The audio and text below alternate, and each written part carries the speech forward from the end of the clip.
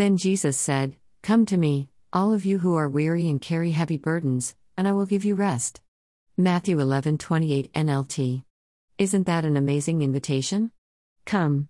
It's a simple invite. Come to me. Jesus is issuing a very simple opportunity.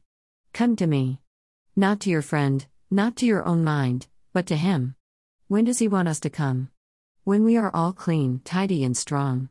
No, He says, "Come to me, all who are weary and carry heavy burdens." None of us like to think we could possibly be like the Pharisees or Sadducees, straining at gnats and swallowing camels. But sometimes, our own soul coupled with Satan's lies cause us to add weights to our walk with Him. We pass judgments on ourselves or others based on those weights. We start focusing on the unimportant instead of what really leads to life.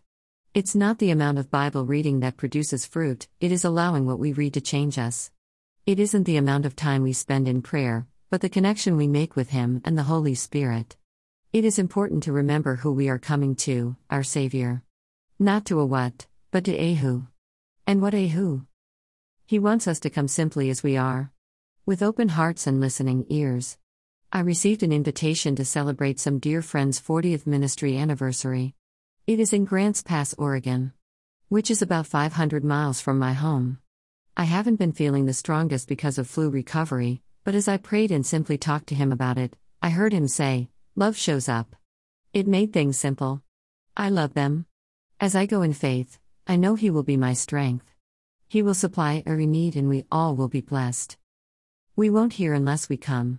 We won't receive wisdom, grace, or strength unless we come. It takes humility. It takes awareness of our need. We don't have to wait till we are weary and heavy burdened to come. We can come when we are strong. But what we must do is come in faith. What are your expectations when you come to Him? Do you believe and trust He really wants you to first come and then respond? I am not saying that every time you interact with the Word or in prayer that a spine-tingling experience happens, but if we don't believe, we won't receive. Many times, for me, it is the sense of His presence that brings any shift I need. If you are struggling to believe this verse, take time to focus on Jesus, not yourself. When we question Him if I am good enough, does He have time for me? Am I special enough for Him to talk with me? We automatically interfere with our hearing. Remind yourself of Hebrews 4:15-16. This high priest of ours understands our weaknesses, for he faced all of the same testing we do, yet he did not sin.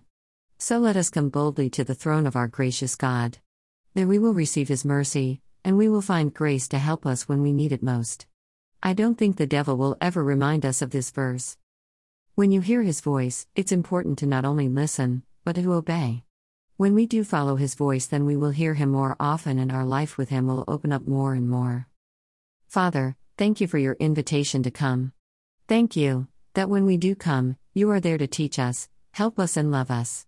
I ask that You help us overcome every resistance to coming, our pride, our busyness, our apathy. Our precious Savior is waiting for us, and that is so humbling. In Jesus' name, Amen.